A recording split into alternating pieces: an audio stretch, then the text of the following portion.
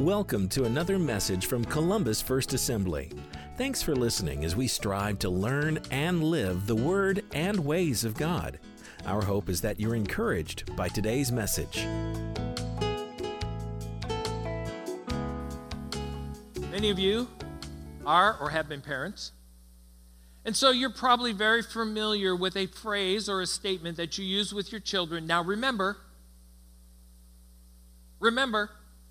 and the older that they get, the more you'll probably get eye rolls or other things saying, yes, Mom, yes, Dad. And then comes that time where you say, did you? And I forgot. Because it is possible, even after we have been reminded about things, to forget, not to remember. And as we get started this morning, I was surprised over the past couple of weeks as it was pointed out, and I went and looked up some of these, how often in the Bible the writers, under the inspiration of the Holy Spirit, remember, they wrote as God directed. They wrote as God put the words in their heart. They didn't write what they thought. They wrote what God wanted. Listen to what they said. In 2 Timothy chapter 2, Paul, writing to a young pastor, says, keep reminding God's people of these things, the things that Paul had taught.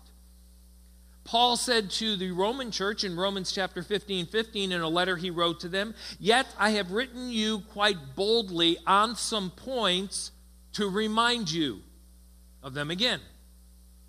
To the Corinthian church, he says, now, brothers and sisters, I want to remind you of the gospel I preached to you, which you received and on which you have taken your stand. He's reminding them. He's calling to remembrance. Even Peter in 2 Peter, writing to another group of people, said this, 2 Peter chapter 1, verse 12, so I will always remind you of these things, even though you know them and are firmly established in the truth you now have. Peter's saying, you know this stuff? You're walking in this stuff? Yet I'm still going to remind you of this stuff because this stuff is important and we don't want to ever forget it. So this morning, I'm going to talk to you about, for some of you, is going to be a very basic truth, but it's what I feel that I need to remind you of. That as I was praying, as I was thinking, getting direction for what to preach a few weeks ago for this Sunday, this is the direction I feel like I'd like to go. I've titled the message, Only Jesus, but with a question mark. Only Jesus? Only Jesus. Only Jesus, however you would like to say it. There is a note sheet on the back of your bulletin. There's only 2 points today. We'll get to those towards the end of the message. But we're going to go to a text in the New Testament in the book of Acts. The book of Acts is the story of the early church getting started after Jesus was crucified, rose from the dead. In the 4th chapter, Peter and John have been arrested, or they will be arrested, actually, we'll see that. But they have been preaching in the temple. The temple was the main place that the Jews would come to worship.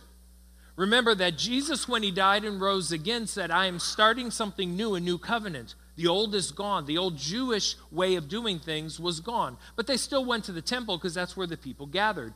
Well, on this particular day, when they got to the temple, a man was being brought who had been lame. The Bible tells us he has been lame for 40 years. Do I have someone who is 40 years old here today?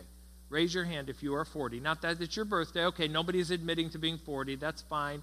But just for those of you that are older than 40, think of the past 40 years of your life. It doesn't say he was lame from birth, although he might have been.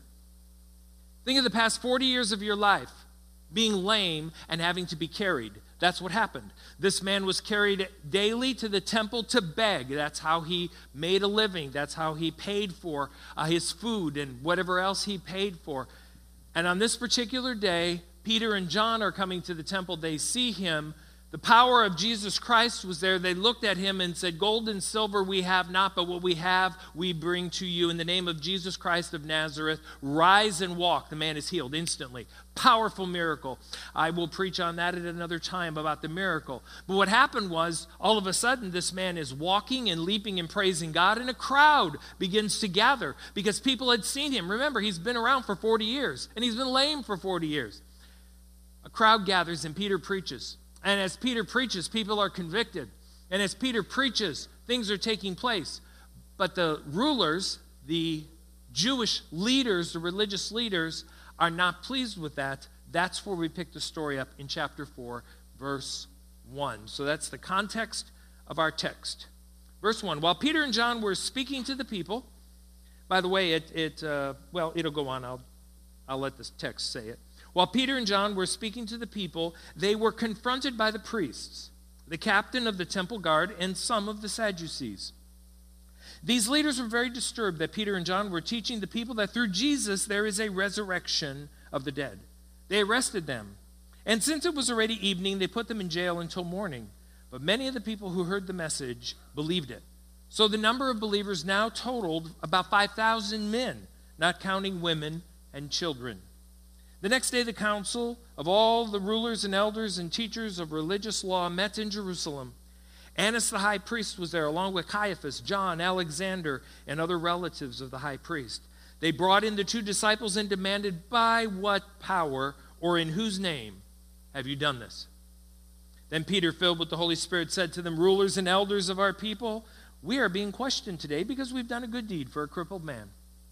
Do you want to know how he was healed? Let me clearly state to all of you and to all the people of Israel that he was healed by the powerful name of Jesus Christ, the Nazarene, the man you crucified, but whom God raised from the dead. For Jesus is the one referred to in the scripture where it says, 'The stone that you builders rejected has now become the cornerstone.' There is salvation in no one else. God has given no other name under heaven by which we must be saved." The members of the council were amazed when they saw the boldness of Peter and John, for they could see that they were ordinary men with no special training in the scriptures. They also recognized them as men who had been with Jesus. But since they could see the man who had been healed standing right there among them, there was nothing the council could say, so they ordered Peter and John out of the council chambers and conferred among themselves. Peter, in challenging them, preaching to them, especially verse number 12, there is salvation in no one else. God has given no other name under heaven by which we must be saved. He was saying, men, you religious leaders, high priest, you who have been anointed to perform certain sacrifices for the Jewish people, there is no other name by which you can be saved, high priest. There is no other name by which you can be saved, Sadducees. There's no other name by which you can be saved, temple guards, or all of the people. It is the name of Jesus. He's saying it's different, it's changed, and God proved it because Jesus rose from the dead.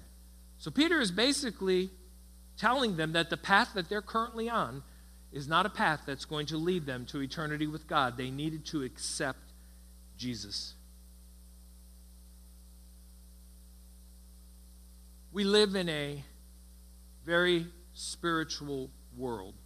Now, there's a lot of people that claim to have no spirituality, but for the most part, there are a lot of people that claim to be spiritual, that follow religious systems that are not necessarily Christian. There are many that follow Christianity. But the consensus amongst many in the world is that each one of these religious paths, I've depicted them there by various arrows. We could put names on them. We could call one Buddhism. We could call one Islam. We could call one Baha'i. We could call one Shintoism. We could just put names on each of those arrows. And then there's Jesus or Christianity. The consensus of the world is that follow any one of those and be a very good follower of it, and you will make your way to God. There's actually another type of a philosophy depicted this way. I don't have a graphic for it. This is the graphic that I created. Is that imagine a mountain. a very large mountain, and at the summit of the mountain, at the very peak of the mountain, is God. Going up the mountain, on all sides around, are various paths. Pick a path.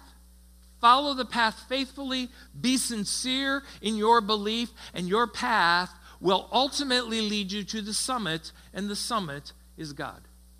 That is a prevailing belief amongst many, even some that at one time were what we would call conservative Christians or Christian denominations. In this town, amongst churches that have denominational names that many of you would recognize. I'm not talking about Buddhism. I'm not talking about Islam. I'm not talking about Shintoism. I'm talking about names of Christian organizations. In this community today, amongst certain churches, you will hear that the path to Jesus is a great path. It is so glad. I'm so glad that you're on it. But all paths, or most paths, lead to God if you're sincere and you're good.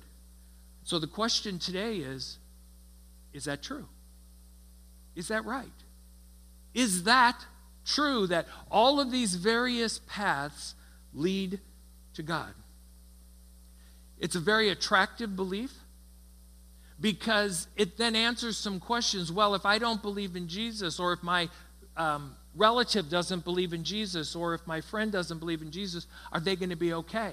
And it makes us feel good that sure, as long as they're following a path and they're sincere. And please, I am not criticizing people that have grown up or that are following one of these paths. There are some wonderful, sincere individuals. I've met some people that follow a path that is not the way of Jesus Christ, that are probably nicer, better citizens than some people who follow the way of Jesus Christ. Not all. But if that was what was necessary to get to God, that'd be fine. But that is not what the Scripture teaches. But let me just share with you, and you don't have to go online very far before you'll find all kinds of people who write about this, because it's a very attractive belief. Excuse me. Chris Sinkson, in a online newsletter that he has called The Apologist, just notes this: depending on how we define them, there are thought to be about 20 different major religions in the world today, along with thousands of variations. And about 33% of the world's population claim to belong to one of the Christian denominations. So about a third of the world claim to follow Jesus. Numerically, it might seem unfair that Christianity can be the one true religion.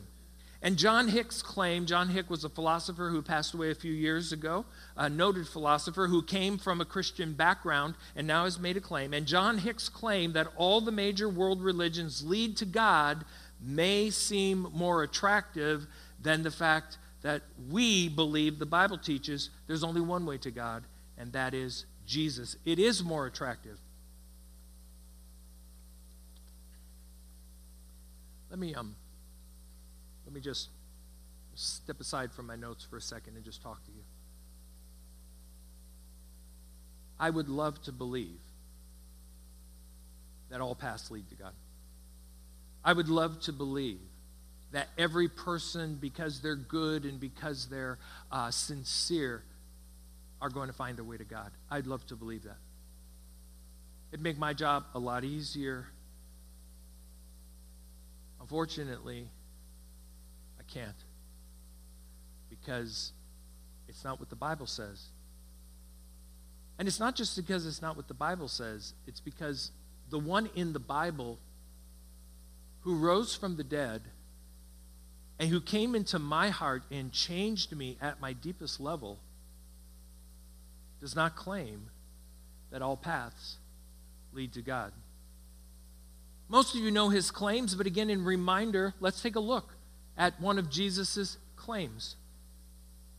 He said in John chapter 14, verse 6, I am the way, the truth, and the life. No one can come to the Father except through me. Now I'm going to highlight two words up there. What words did I highlight? No one. Now, who is a no one? It's no one. Well, what about my grandmother who is a whatever? Does she know Jesus? If not, she's a no one. No one comes to the Father except through me. Now, some people have taken Jesus' words and they've expanded on it. Here is a statement that was made by, his name is Rabbi Mark Gelman, but he's talking about Christianity, so I'm not sure what his Jewish beliefs will be. Anyhow, he wrote a bit of an article about the fact that when Jesus said, "In my Father's house are many mansions," what he was saying was that means there are many ways to God. And so he received a question on his site about that, and the question is this: you recently wrote, what Jesus seems to be saying clearly is that there are many ways to God, many mansions. And the questioner goes on and says, a mansion is not a means or a way, a path, if you will, to get anywhere. A mansion is a place to reside once you have arrived at your destination. There is a huge difference between a destination and the path you must take to arrive there. He answered this question, yes, but to get to the mansion, you need a path. And if Jesus taught in John 14:2 that in my Father's house there are many mansions, it must also mean that there are many paths to God. I have dedicated my life, as did my friend Father Tom Hartman, to the belief that there are many paths up the same mountain to God. There are those that even take Jesus' words and say that Jesus clearly teaches that there are many paths to God and that the path through Jesus is only one of many. But Jesus himself said, I am the way, the truth, and the life. No one can come to the Father except through me. He also said this in the book of Matthew, chapter 7, verse 13. You can enter God's kingdom only through the narrow gate. The highway, I love the New Livings on this one. Other translations say it differently. I just like the New Living. The highway to hell is broad, and its gate is wide for the many who choose that way. Now, many of us think about songs, The Highway to Hell, and we're talking about this evil lifestyle. That's not what Jesus is talking about. He says the road, the wide road that leads to eternal separation from God, is broad and wide, and many people are there. The gate, which is not restrictive. It doesn't mean that it's restricted only to certain people. It's available to all, but it is narrow because it requires us to walk through Jesus. You can enter God's kingdom only through the narrow gate, but the highway to hell is broad, and its gate is wide for the many who choose that way. And it is many who choose that way, even though they might choose it on many different paths. Here is the truth that the Scripture teaches. There is one way to God. His name is Jesus. There are many ways that say they are to God, but they will end up in the place called hell, eternity apart from God. And I feel that I need to remind us of this again. First, to settle it in some people's hearts, maybe to challenge some that are here this morning who maybe feel that this philosophy that is out there is an accurate depiction of what the Bible says when it is not. There is only one way to God. This is what Jesus teaches. This is what the Bible has revealed and teaches, and this is what I believe.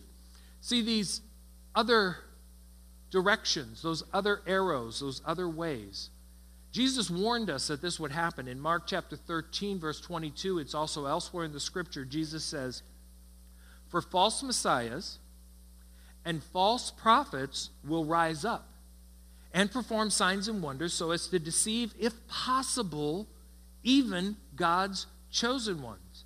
Now, false messiahs, we think, well, what is that? A false messiah, the easiest way to understand what it means for a false messiah is a leader who claims a way to get to God that isn't through Jesus. Or they say through Jesus, but you need to add this, this, and that. That's what a false messiah is. Your translation may use the actual Greek word false Christ. False Christ. False messiahs are false ways to God. That's what the wide road is composed of. False ways to God. And then, of course, Peter said this, and this is actually our text this morning. Peter stated in Acts 4:12, there is salvation in no one else. God has given no other name under heaven by which we must be saved. No other name. There is salvation in, there it is again, no one else. God has given no other name under heaven by which we must be saved. And I know sometimes that this is a difficult statement. I was reading the Life Application Study Bible, the notes about this passage, and I'm going to quote one paragraph from the Life Application Study Bible that says this. Many people react negatively to the fact that there is no other name than that of Jesus to call on for salvation. Yet this is not something the church decided. It is the specific teaching of Jesus himself, and we've already looked at it in John 14:6. I am the way, the truth, and the life. No one comes to the Father except through me. Please understand, preachers and pastors did not come up with this. Jesus himself said it. If God designated Jesus to be the Savior of the world, no one else can be his equal. Christians are to be open-minded on many issues, but not on how we are saved from sin. No other religious teacher could die for our sins. No other religious teacher came to earth as God's only Son. No other religious teacher rose from the dead. Our focus should be on Jesus, whom God provided as the way to have an eternal relationship with him. There is no other name or way. Jesus is not one way of many. He is not one God among many. He is the only way to God. In your notes, point 1, Jesus is not one way among many ways to God. He is not. He is not. And I've heard this, I've read it in the newspapers, advice columnists say it when people question about religion. I've heard others speak it. It's okay. Your way is good, my way is good. You know, some people will put it in the face of someone who is trying to share their personal testimony about Jesus, trying to influence someone, trying to show someone that there is only one way to God, Jesus Christ. And they'll say, oh, it's fine. Your way is good, and I believe this way, and that's good too. No. I thought the Life Application Study Bible said this very, very well. Christians are to be open-minded on many issues, but not on how we are saved from sin. You cannot have a different opinion than what the Word of God says and be going to spend eternity with God. You can be open-minded on so many things, but not on what is necessary for salvation from sin. The second thing in your notes is this: Jesus is the one and only way to God. Jesus is not one way among many ways. Jesus is the one and only way to God. In the bulletin, I put some statements in there. He is the one and only way to God. And I ask this question: what does this mean for me? It means that Jesus Christ is the one and only way to God for you. Have you received him? What does this mean for my family? Your spouse, your son, your daughter, your mother, your father, your grandmother, grandfather, aunts, uncles, siblings, whatever your family is, Jesus is the one and only way to God. Are your family members following the one and only way to God? Have they received the one and only way to God? And if you would say today, no, they haven't, then my question to you is, what are you doing about it? You say, what do you mean, what am I doing about it? Yeah, I don't mean you're going to get in their face and, tell them that turn or burn, or how much do you really pray? I was challenged on that statement myself. I've thought of my extended family. There are extended family members that, to the best of my knowledge, have given me no indication that they have opened their heart and received Jesus Christ as their personal Lord and Savior. And I have not prayed for them this week till I was preparing my message.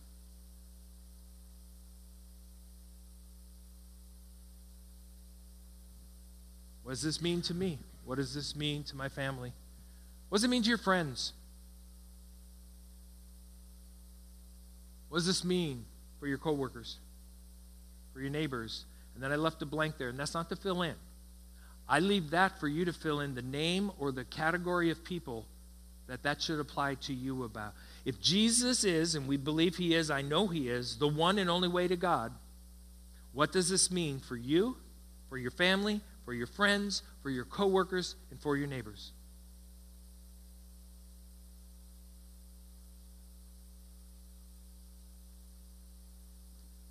Matthew 7 again, it's at the bottom of your notes. They can, and I'm going to use they, because we're talking about family, friends, coworkers, neighbors, etc. They can enter God's kingdom only through the narrow gate. They can enter God's kingdom only through the narrow gate. The highway to hell is broad, and its gate is wide for the many who choose that way.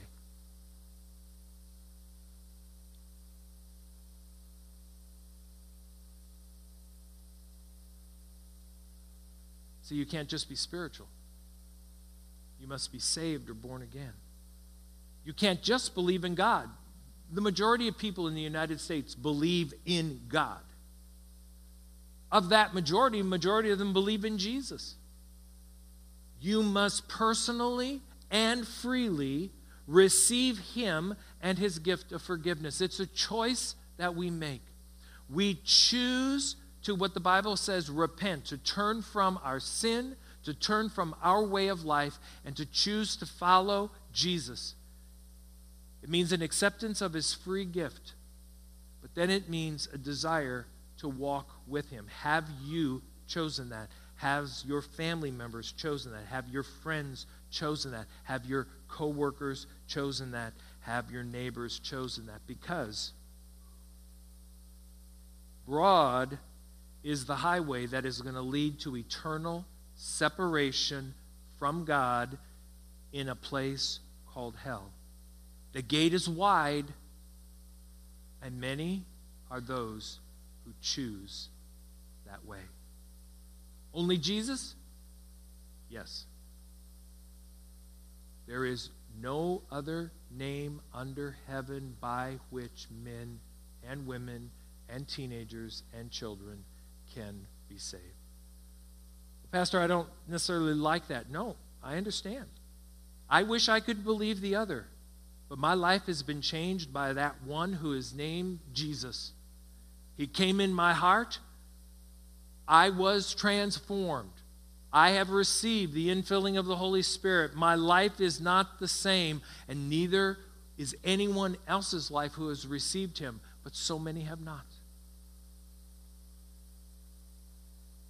So how does this all happen? Let me just read to you briefly, or quickly, I should say, as we wind down, how this can take place for you today, how it must take place for family members and friends. Now, maybe you might not lead them in this way, but it's what takes place. In the book of Ephesians, the Apostle Paul, once again, under the inspiration of the Holy Spirit, wrote these words, "For God is so rich in mercy, and he loved us so much." The way to Jesus is open to all. Yes, the gate is narrow only because it is singular. It is not narrow in that people can't get through it.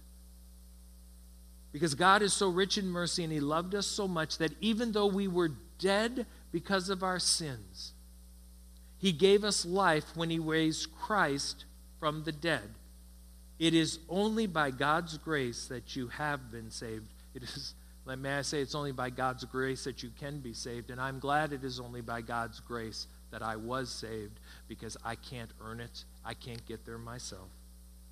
God saved you by his grace when you believed. Or, putting this to the future to anyone listening or anyone here, God will save you by his grace when you believe.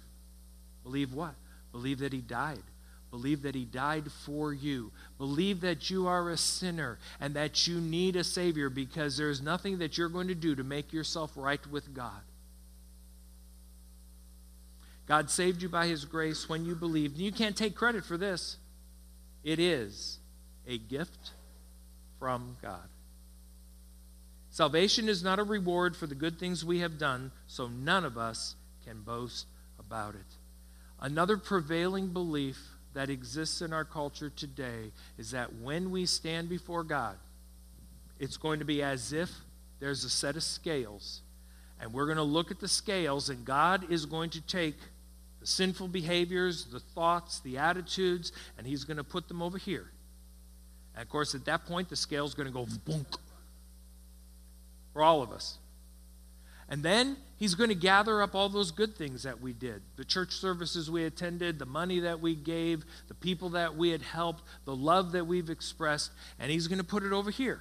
Now, this is a common belief. It is not a true belief. It's a common belief. He's going to put it over here, and we're going to hope beyond hope that it is a little heavier or a lot heavier than that side over there. And when he looks at it, he says, scale over here, heaven, bing. Scale over here, hell, You know, I watch a lot of game shows. Or I used to. I only watch a couple now, but another story. Listen, salvation is not a reward for good things we have done, so none of us can boast about it. As a matter of fact, none of us could ever do enough good. It had to come by a free gift of our Savior.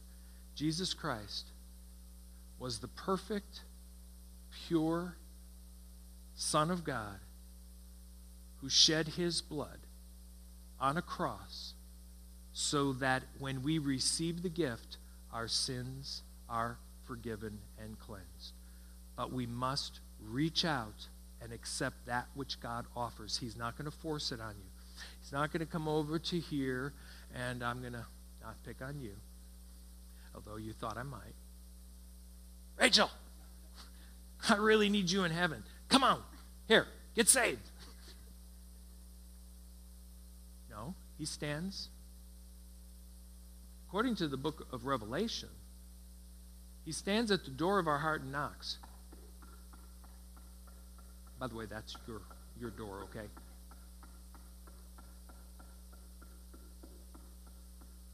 He knocked for a lot of years in my life.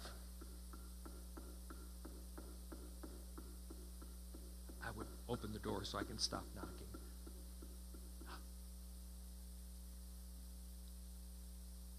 And when Rachel chose to open the door, Jesus Christ came in. What she said is, I want to receive that gift.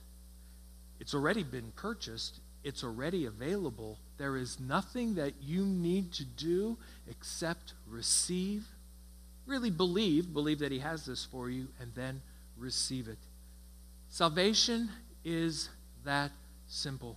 John 3:16 says, for God so loved the world that he gave his only begotten Son, that whosoever believes on him would not perish. That means that wide road, but have everlasting or eternal life. God loves you. He loves your family. He loves your friends. He loves your coworkers. And he is saying this morning, I have a gift for you or for them. I'm now going to speak just about those who are hearing my voice today, whether electronically or here in this place. God has a gift for you. There is only one way to God. Only Jesus? Yes, only Jesus. There is only one way to God, and it is because Jesus Christ paid the just price for your sin and my sin. Are you willing to receive that gift? If you have never received it, you will have opportunity in just a few moments. Maybe at one time you did receive the gift. Maybe at one time you did walk with him. But the world and relationships and making money or whatever it was for you, maybe it even is substances, has pulled you away. He will receive you back. He loves you. He loves you. The Bible says this is how much Jesus loves.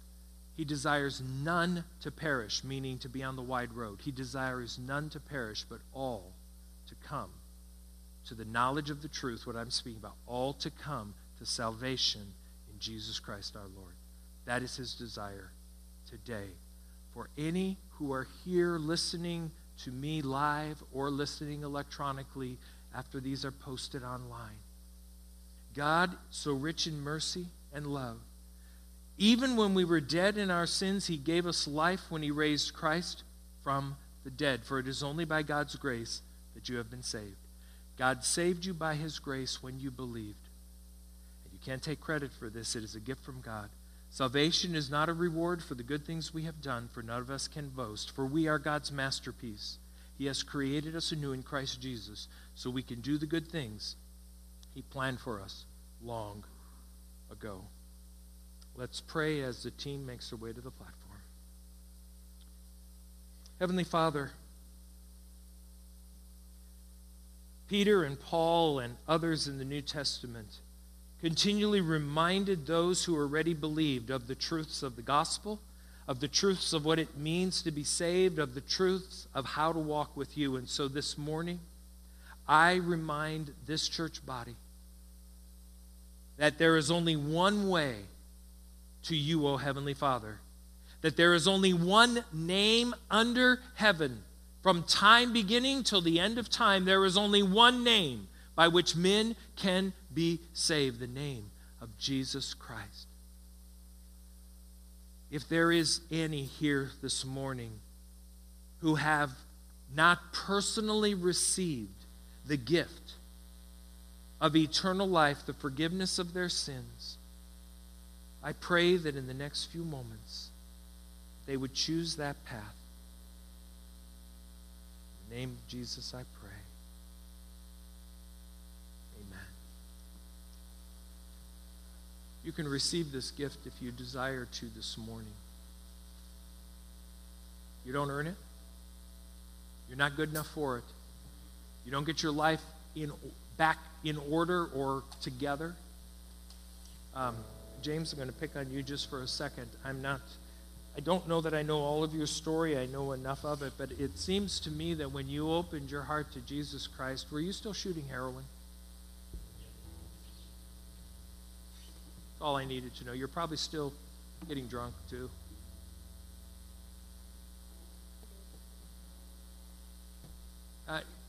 James has been clean and sober for a while. God is using him in some tremendous ways. I pick on him because I know enough of his story to say, listen, you don't get good enough for Jesus. While we are dead in our sins, Christ died for us.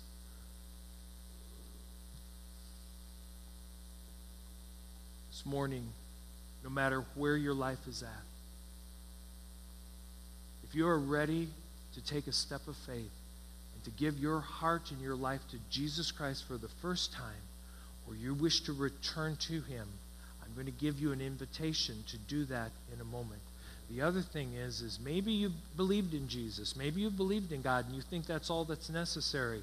You know, I'll get there one way or another. I'm here to tell you this morning, that's only a part of what's necessary. There needs to be your part, the personal reception of the gift, the personal repentance of sin. That's your part. And if you've not done that, I'm going to give you opportunity to do that this morning also. Bow your heads if you would, please. Lord, I don't know if is there anyone here in this building, or if there's anyone who is listening online that needs to open their hearts to Jesus.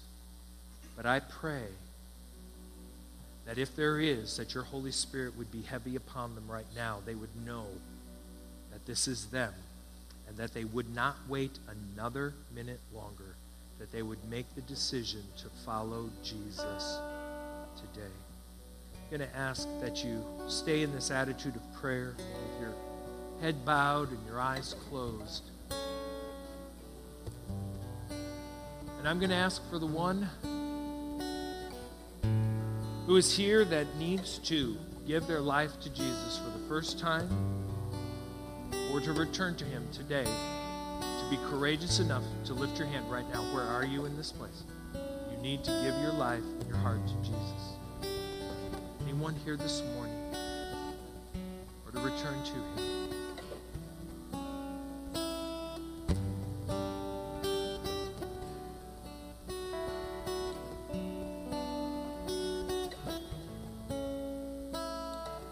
Just a moment.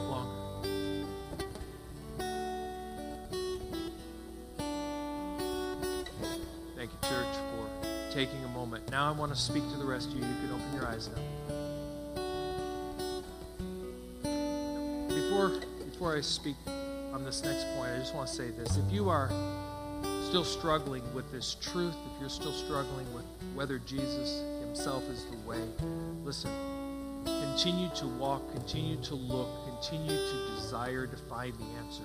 God will help you to find the answer.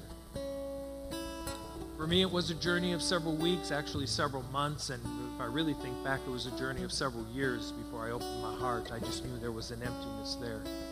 And I continued to attend church, and finally, the Holy Spirit helped it make sense to me. So please, even if you are still uncertain about this, continue to seek, continue to search, continue to attend here, or if you go elsewhere and you're just visiting today. But this is something that is so important because there is only one name under heaven by which people can be saved. And Jesus Christ is the way, the truth, and the life. No one comes to the Father except through him. This needs to be settled in your heart if it is not. But I want to talk to the rest of us now who this is settled in our hearts. Well, we have family members, friends, co-workers, and neighbors. That honestly today, as I spoke about the fact that the only way to God is through Jesus, they have not yet opened their hearts to Jesus. We're going to cry out to God in just a few moments for those individuals. But we're going to cry out for those individuals. But mostly I'm going to cry out that God put such a burden on our hearts for them that we can't go to bed on a daily basis without at least mentioning their name in prayer to God. Because their eternity right now is on this broad path, this broad road. And they need to come in through the narrow gate. Would you stand? Lord Jesus, we come before you for sons and daughters, mothers and fathers, brothers and sisters, aunts, uncles, grandparents, stepchildren, foster children, adopted children. Lord, we come before you for these individuals that we know have not yet opened their hearts to Jesus. Their lifestyles show it. Oh, they may speak words about the belief that they have, but everything about how they live shows that they are not followers of Jesus. I pray, as we pray for them today, just in your hearts, in your minds, maybe in a whisper, mention their name right now. There may be multiple names.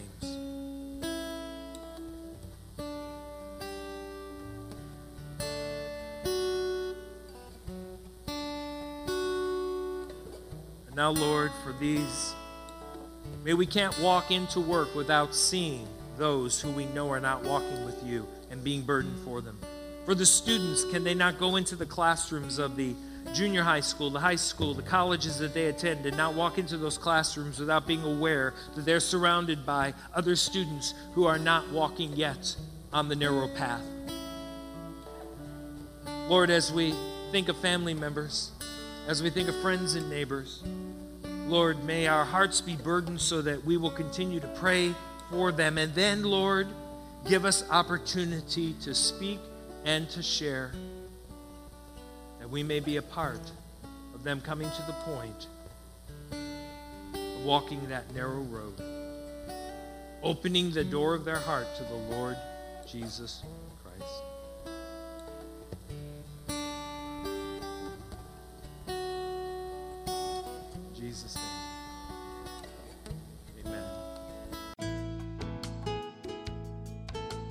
You've been listening to a message from Columbus First Assembly. We hope that you've been encouraged in your spiritual journey. If you are not part of a local church and would like to attend one of our regular services, our church is located at the corner of 10th and Iowa Street in Columbus, Indiana. Our Sunday morning worship services start at 10 a.m. and our Wednesday evening studies begin at 7 p.m.